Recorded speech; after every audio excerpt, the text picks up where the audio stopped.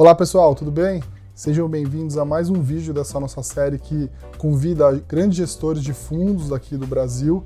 Hoje eu estou com o Marco Mech, a gente vai fazer uma entrevista com ele sobre o que ele está achando sobre o mercado, sobre a indústria de fundos, sobre as principais classes de ativos, então vamos lá? Bom, estou aqui com o Marco Mech, que é sócio fundador e também gestor da MZK Investimentos. Então a gente vai bater um papo aqui sobre o que ele está achando sobre o mercado, mas principalmente eu queria que você primeiro se apresentasse, Mech.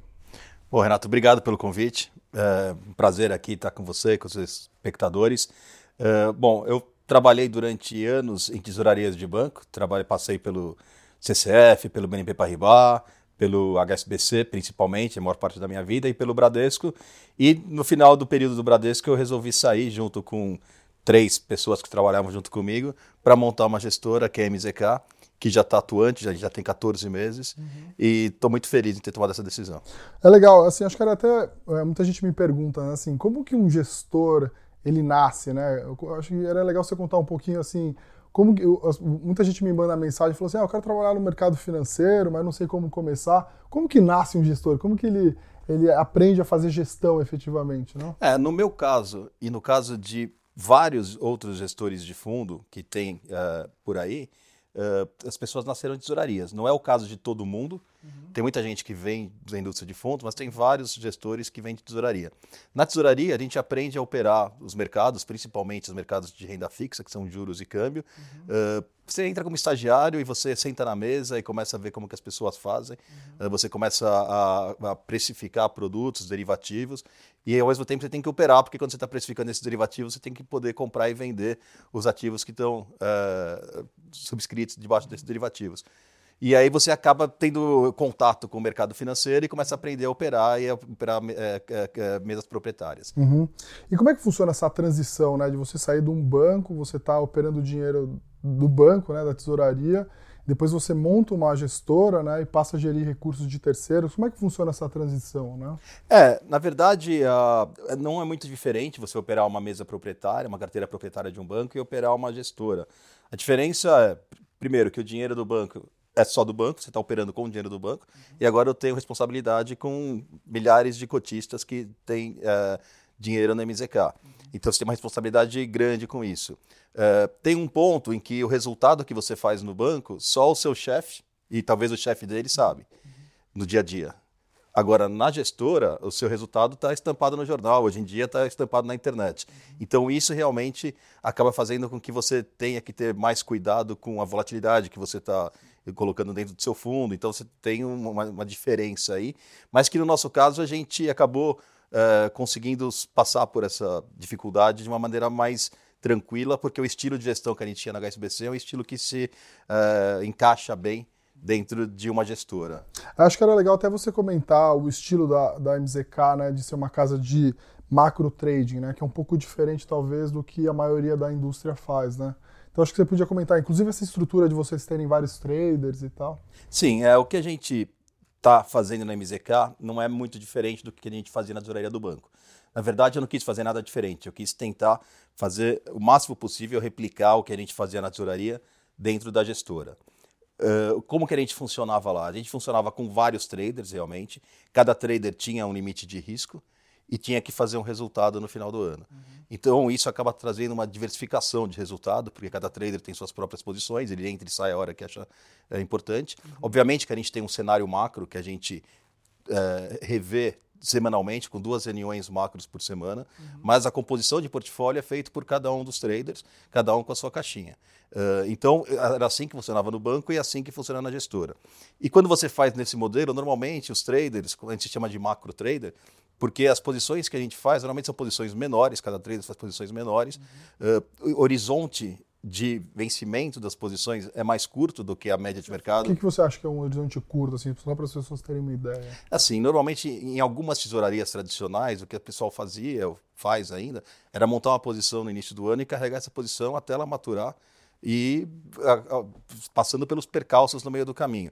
O que a gente faz, a gente tem posições mais longas também, mas a gente revê ela todo dia, ou toda semana, mas na média, uma posição de 1 semana, 2 semanas, 1 mês, é uma posição um pouco mais curta.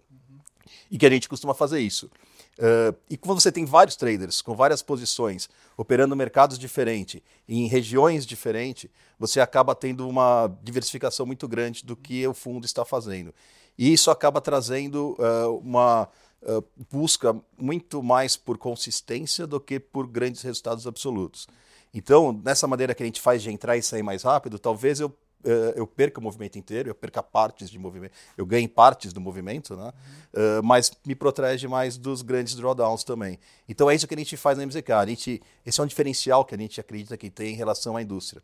A gente tem uma busca maior por consistência ao invés dos grandes resultados absolutos. Nesses 14 meses, conta uma posição assim, justamente desse estilo que vocês que deu bastante certo. Por exemplo, em janeiro a gente estava com uma posição bastante otimista do Bolsonaro ter ganho as eleições, não tanto por conta do Bolsonaro, mas por conta do Paulo Guedes e da equipe que ele montou e tudo que essa equipe estava planejando para a economia. Então a gente tinha uma posição bem otimista. Chegou em fevereiro, a gente fez uma posição tática, que é bem curta realmente. A gente falou assim, já passou o Paulo Guedes, já passou toda essa euforia de mercado, agora para passar a Previdência vai demorar um tempo. Então é melhor a gente pegar uma posição de carry do que uma posição de carry, ou seja, de carregamento. Eu acho que o mercado vai ficar de lado. A gente achou que o mercado ia ficar de lado. Então, achando que o mercado vai ficar de lado, que tipo de operação que a gente pode fazer? Então a gente diminuiu, por exemplo, a gente estava comprado em bolsa, a gente vendeu algumas opções em cima da bolsa que a gente estava comprado. A gente diminuiu o risco de bolsa, diminuiu o risco do fundo, mas a opção te traz um ganho se o mercado ficar de lado. A gente fez isso. A gente estava com uma posição vendido em dólar, comprado em real, a gente trocou por uma posição de euro contra real. Por quê? Porque o euro, ele tem mais, o euro contra real tem um carry maior do que o dólar contra real. Então, no mercado de lado, a gente deveria ganhar mais dinheiro com essa posição. E realmente, o mês de fevereiro acabou sendo um mês duro para a indústria e a gente acabou saindo bem no mês de fevereiro. Então, por essas posições mais táticas, poder entrar e sair, são coisas que a gente consegue fazer. A gente consegue desviar das tormentas de uma maneira mais rápida, justamente por ter posições menores. Estou lendo aqui algumas perguntas que me mandaram pelo Twitter e também pelo Instagram. O Thiago me pergunta assim, você numa casa que em tese era mais especialista em dólar e renda fixa, como você aproveita agora, dado que, vamos dizer assim, o bull market está todo mundo olhando para a bolsa, né? A nossa expertise realmente é dólar e juros, mas isso não impede que a gente opere a bolsa de uma maneira macro, é uma casa macro e não micro. Então a gente usa muito de índice, ou de índices de bolsa para operar. A gente opera bastante o Ibov, a gente opera bastante o S&P, em vez de operar as ações, né? Uma, né? Fazer uma seleção. Isso. Na verdade, agora, depois que a gente começou, depois de um tempo, no início desse ano, a gente contratou uma pessoa que também é bastante sênior, que era do Citibank, que é especialista em ações, e ele está com um book também, como a gente tinha uma casa com vários traders, ele tem um bookzinho dele de ações, então a gente está começando a fazer. Vai fazer já o stock picking, que é a seleção de ações. Ele começou a fazer o stock picking, realmente, com um risco menor por enquanto, até a gente se acostumar com isso, que é uma coisa nova para a gente também. Mas a gente passou a ter também. E aí o fundo, hoje ele tem algum limite de exposição à bolsa? Ou, assim, quanto ele ficou exposto ao longo desse ano em bolsa, mínima e máxima, mais ou menos? A gente não tem limite de exposição por ativo, o que a gente tem é limite de vol. Tá. A gente trabalha com uma vol média de 6%, a gente quer atingir 6%, com uma vol máxima de 9%. Então, eu posso operar bolsa o suficiente até o que o livro chegue em 9% de vol. No caso de quanto que a gente operou, em janeiro a gente chegou a ter 20% legal. de índice. Então é uma posição considerável para uma casa onde a expertise dos sócios é muito mais em câmbio e juros. Sim. Qual que é a tua expectativa ou da tua equipe, né, em relação ao que a Previdência agora aprovada pode impactar nos preços, tanto de juros, câmbio e também em ações, né? O que vocês acham que isso pode... A Previdência é um grande passo, mas não é o único passo a ser dado por esse governo. Ela é um grande início, realmente. A gente, se pensar que a inflação está totalmente sob controle, as contas externas totalmente sob controle, faltava a parte fiscal. E a Previdência é um grande início para se resolver a questão fiscal. Mas não é só ela que vai impactar isso. Eu tenho certeza que, passando a Previdência, o Paulo Guedes já vai vir com reforma tributária, privatizações, agenda micro. Então, acho que vai vir uma agenda maior depois disso e acho que isso vai fazer com que o mercado local continue surfando uma onda bem positiva. Em que mercados, se tivesse que escolher os mercados, quais mercados que eu gosto mais? A gente já gostou muito do mercado de juros. A gente ainda gosta em relação ao câmbio, a gente ainda gosta mais de juros. Você ainda gosta mais de juros do que de câmbio. A gente gosta da bolsa, e o que a gente gosta menos é o câmbio. E aí eu posso explicar por que isso. Os juros, a gente viu aí um crescimento que foi muito aquém do que se esperava. A gente imagina que esse crescimento muito aquém, uma parte disso é por falta de investimento no país, tanto da parte externa, que os estrangeiros não estão vindo, eles realmente estão esperando passar a Previdência. Então tem um investimento externo que não está vindo. Internamente, eu acho que essa questão, enquanto não passa a Previdência, isso é uma coisa contracionista. O Banco Central falou isso na ata, mas a gente já tem falado isso há algum tempo. Por quê? Porque está tão disseminada a necessidade de uma reforma da Previdência na população que os empresários, e quando eu falo empresário, eu estou falando grandes empresários, estou falando microempresários, padaria, bar, eles sabem que precisa passar a Previdência, então eles esperam 2 meses, 3 meses, vamos esperar isso para investir. Não precisa investir agora. Então tem uma falta de investimento no curto prazo, isso está sendo contracionista. Eu não sei se depois da Previdência vem, acho que vem, mas o que eu posso dizer é que por enquanto não está tendo. Isso fez com que o crescimento ficasse muito baixo e a inflação despencasse. Não só por isso, a inflação está muito sob controle. No começo do ano a inflação veio um pouco mais alta por conta de chuva acima do normal que se teve e fez o preço dos alimentos in natura subir. Mas você pega o núcleo de inflação, principalmente de serviços, está muito controlado.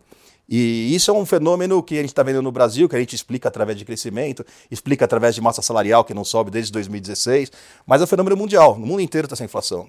Deve ter tem estudos já falando das questões da tecnologia disruptivas que devem estar fazendo com que o preço baixe no mundo inteiro, esses e-commerce. Então a inflação está muito baixa. Então foi um case que a gente usou muito para aplicar juros. Desde maio a gente estava com uma cabeça bem positiva para juros. A gente capturou bastante movimento na parte curta da curva. Na parte longa, a gente trocou a parte curta pela parte longa quando o Banco Central começou a falar em credibilidade, que precisava ganhar credibilidade. A gente mudou para a parte longa, a gente capturou bem o movimento. Agora a gente acha que já precificou bastante coisa. A parte curta está precificando altas de entre 25 e 50 para os próximos 3 meses, para as próximas 3 reuniões. Para mim, me parece um pouco exagerado. Mas a curva no Brasil ainda é estipada. Ainda é bastante inclinada. Você pega os pares do Brasil, as curvas não são inclinadas dessa maneira. As curvas são mais achatadas. Então a gente acha que na parte longa ainda tem prêmio. Tem prêmio. Na Bolsa, a gente acha realmente, o que eu te falei, não vai acabar com Previdência. Eu acho que o Paulo Guedes tem ali um saco de bondades para colocar em prática. Então vai vir mais coisas depois da Previdência e isso vai fazer com que comece a ter algum tipo de investimento no país e comece a ter um crescimento econômico maior, uma projeção de crescimento econômico maior para os próximos anos. E Bolsa, quando você olha a Bolsa Macro, nada mais é do que diferencial de expectativa de crescimento. Se você acha que o crescimento vai ser maior do que você achava antes, a Bolsa tende a subir.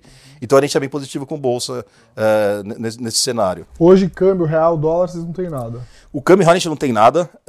A gente tem algumas moedas, a gente opera bastante moedas de G10, a gente opera em menor quantidade, mas opera bastante, que esse é o nosso background. Mas o dólar real, por que a gente não gosta tanto do dólar real? Até acho que ele aprecia, passando hoje a Previdência, essa semana passando a Previdência, até aprecia, acho que pode ir para 3,70, 3,65, mas eu não acho que o preço do dólar real está errado agora. Eu acho que o preço do dólar real estava errado antes, quando estava 3,20. Por que eu acho isso? Porque acho que a economia naquela época tinha muita artificialidade. Você tinha juros de 14%, que não é um juros respeitado no mundo inteiro. Você tinha muito dinheiro público na economia. Agora, com o teto de gastos, esse dinheiro está saindo. Sim, BNDES reduzindo. BNDES reduzindo, exatamente. Você tem que trocar esse dinheiro público por dinheiro privado. Em alguma hora isso vai acontecer. Aí você até pode ter uma apreciação maior no câmbio. Mas o câmbio, você tem que pensar que o câmbio não é como juros e bolsa, que o preço deles é determinado só por fatores internos. A bolsa é determinada por fatores internos. Os juros também, a inflação e crescimento é fatores internos. O câmbio, quando você olha, você tem que olhar para o par de moedas, é o dólar contra o real. Então, quando você olha para isso, os Estados Unidos tem uma taxa de crescimento de 3% ao ano e juros de 2,5%. A gente tem um crescimento de 1% e juros de 5,5%. Além disso, quando você compra o real, você um cliente estrangeiro que compra o real, ele espera ganhar juros com o real. Você espera ter uma taxa de juros atrativa para comprar uma moeda de país emergente. A gente já teve juros de 14, agora a gente está com juros de 6 indo para 5. É outro. Né? É outro. Enquanto em alguns países parecidos com o Brasil, tem juros mais altos. Então, esse é o que se chama de carry. Uhum. O carry no Brasil hoje não é atrativo. Uhum. Então, a gente acha... E a volatilidade ainda é alta. Então, você tem um taxa de juros barato e uma volatilidade muito alta. É como você pode fazer uma comparação com um fundo de investimento. Uhum. Você pega um fundo que tem um retorno baixo e uma vol alta, o Sharpe dele fica muito baixo. Uhum. É mais ou menos isso. O Sharpe é basicamente o teu retorno dividido pela sua volatilidade, uma maneira bem simples de explicar. Então, se o fundo ele te dá um bom retorno, mas ele tem uma volatilidade muito grande, né, o retorno ajustado pela volatilidade não é tão interessante. Então, os gestores que fazem gestão em fundos multimercado, principalmente, eles prestam muita atenção para isso. Eles têm que ter um portfólio equilibrado, né, onde que as posições precisam oferecer assimetrias positivas, mas que o fundo trabalha sempre com um nível de volatilidade que ele aceita, né? E se por acaso o ativo começa a ter uma volatilidade acima do normal, ele pode ser obrigado a estopar para manter Ou reduzir. Ou reduzir, né? Exato, é isso que a gente faz lá. Isso eu acho que acho que até você podia comentar, assim, quando alguém vai investir num fundo multimercado como o da MZK, qual que é o horizonte de investimento que uma pessoa tem que olhar assim, para esse tipo de fundo? Eu acho que não só na MZK, mas qualquer fundo de investimento multimercado, sim, a pessoa tem que, no mínimo, ter de 1 a 2 anos de paciência com o fundo. Porque, na verdade, quando você está comprando um fundo, quem você está comprando é o gestor. Você está dando o seu dinheiro para o gestor fazer as aplicações que ele acha que são boas. Então, quando você compra a MZK, você está acreditando que eu e os outros traders que têm bastante experiência nisso, que a gente está fazendo isso da melhor maneira possível. Mas não é sempre que a gente vai acertar as fichas que a gente vai colocar. No longo prazo, a gente tende a acertar mais do que errar. Mas pode acontecer de, no curto prazo, seja um momento de que a gente está errando e que depois vai recuperar. Então, não dá para achar que é um reloginho, fundo multimercado, que vai sempre acertar. O multimercado é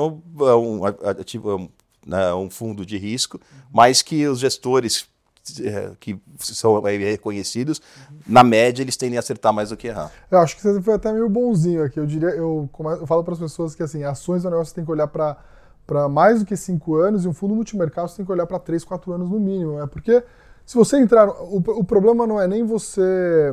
o quanto o gestor... As apostas que os gestores fazem, se eles fazem apostas de 6 meses a 1 ano, né? Então pode ser que ela demore a maturar. Só que se você tiver azar de entrar justamente no momento ruim, né? Pode ser que você passe muito tempo abaixo, vamos dizer assim, da linha d'água, né? Fique abaixo do seu CDI. Então eu diria que até o mais confortável seria que vocês olhassem com um horizonte assim, de 3 a 4 anos, né? Então, mas é claro, assim, a ideia do MEC é que dentro de um período de 1 ano a 2 anos, o fundo pode performar, vamos dizer assim, abaixo do que ele performaria no longo prazo. Exato. Né? De 1 a 2 anos pode acontecer de a gente performar abaixo do CDI. Sim, acho que e isso é normal, é comum, mas na média, no longo prazo, isso tende a ser diluído e você acaba ganhando acima do CDI. Legal. Eu tenho uma outra pergunta que é: como que você vê o impacto de uma possível crise lá fora, no Brasil, e como que você de alguma maneira se prepara para isso ou até se protege nas posições lá? Eu acho que o impacto pode vir por 2 maneiras. Pode ser via guerra comercial. Se a guerra comercial piorar, guerra comercial é o seguinte: menor comércio no mundo é menor crescimento no mundo inteiro. Os economistas, como todo, eu não sou economista, eu sou engenheiro, mas os economistas como um todo, eles divergem de muita coisa. Mas uma coisa que todos falam igual é que guerra comercial traz um crescimento menor para o mundo inteiro. Isso para países emergentes é ruim, você tem um crescimento menor. Então eu acho que impacta sim o Brasil. O outro fator que pode vir lá de fora é uma recessão nos Estados Unidos, ou um crescimento muito baixo nos Estados Unidos. Eu acredito menos nisso. Eu acho que os Estados Unidos é um dos poucos países que ainda tem taxa de juros para cortar. Se precisar cortar, eles têm taxa de juros para cortar. Ao contrário da Europa, que a taxa de juros está lá, vai ficar negativo e vai ficar mais, né? Eles devem cortar mais. Então eu acho que desse lado eu tenho menos receio. Mesmo assim, a gente tem proteções no livro. A gente está comprado em... Aí eu acho que o Brasil acaba sendo impactado, mas menos do que os pares, porque o Brasil está num ambiente interno muito positivo. Então eu acho que o que a gente tem lá, a gente está comprado no índice Bovespa, mas a gente está vendido no índice de ações dos Estados Unidos, no S&P. Menos do que a gente está comprado no Ibovespa, mas eu acho que a performance desses ativos tem que ser, o relativo entre os dois tem que ser melhor. Acho que se você olhar, né, a performance do S&P contra o Ibovespa nos últimos anos, o S&P deu uma lavada, né? Deu uma lavada. Isso tende, aí a médio prazo, a voltar ao Ibovespa para performar melhor do que o S&P. Então eu acho que esse é um bom trade que você tem para fazer. Outro trade que você pode fazer também, aí não é lá fora, mas outro trade relativo que eu acho legal, agora que já que a bolsa subiu bastante, já está beirando 108 mil pontos, 107, 108 mil, é você entrar em índices de ações de small caps contra o índice Bovespa. A segunda pernada na bolsa, normalmente ela vem na segunda linha, né? Então existem índices que você pode operar contra o Ibovespa. Então tem trades relativos que são bons de se fazer nesse ambiente. Tem uma pergunta que muita gente me faz, que é essa questão sobre taxa de administração, performance dos fundos, principalmente de multimercado, né? Como que você vê isso, né? Com juros mais baixos, os fundos cobram 2% de taxa de administração. O que você acha que vai acontecer com a indústria de fundos multimercado? O que eu acho é que você tem que ter um retorno que permita com que você cobre esse tipo de taxa de administração. Uhum. Então não faz sentido você ter um fundo de vol baixa. O que é uma vol baixa? Assim? Vol baixa é uma vol de 3%. Tá. Não faz sentido você ter um vol de 3% para dar para o cliente final CDI mais 2, por exemplo, e cobrar 2 de administração. O importante é que o cliente receba pelo menos 2 vezes o que você está recebendo. Sim. Então o que a gente faz, a gente tem um fundo de vol 6, nossa meta é fazer CDI mais 8, que acaba dando CDI mais 5 para o cliente final. Então ele recebe mais do que eu estou recebendo. Acho que essa é uma métrica legal. Ele recebe 5 enquanto eu recebo 2, é mais do que 2 vezes o que eu estou recebendo. E assim, a gestão tem que ser, de alguma maneira, você tem que ganhar por isso, pelo que você está fazendo. Você está dando o seu dinheiro na mão de profissionais para cuidar do seu dinheiro. Então, você tem que ser remunerado de alguma maneira. Então, você tem que deixar mais dinheiro com o seu cliente do que com a gente, obviamente. Mas é um trabalho que não é fácil. Então, tem que ser remunerado. Bom, queria agradecer ao MEC por ter aceitado o nosso convite. Queria deixar também disponível aí para você deixar um recado aí para o pessoal que nos assiste. Bom, Renato, obrigado por ter convidado. Obrigado à Nord por dar a oportunidade aqui. Sim, eu queria agradecer também por ter conseguido mostrar aqui, colocado o nosso fundo como uma alternativa de investimento. Eu acho que é importante para quando você for compor um portfólio de investimentos, nosso fundo acho que ele é um pouco mais descorrelacionado dos outros, mas é importante ele como para você compor, é importante ter outras alternativas, existem várias alternativas boas no mercado e é importante ter essa diversificação dentro de uma carteira de uma pessoa física. Legal, acho que é bem em linha do que a gente sempre fala, né? Acho que quanto mais diversificada uma carteira, melhor. A gente, dentro da nossa série de Nord Fundos, a gente tem mais de 5 recomendações de fundos multimercado, 4 fundos de ações. Importante sempre, à medida que você vai aumentando o patrimônio e diversificando ele, né, e principalmente procurar gestores que oferecem estratégias diferentes, né? Então, queria agradecer vocês pela audiência. Não esquece de deixar aqui o comentário, subscrever o canal, ativar as notificações e até a próxima semana com mais um convite com o gestor da Nord. Um abraço.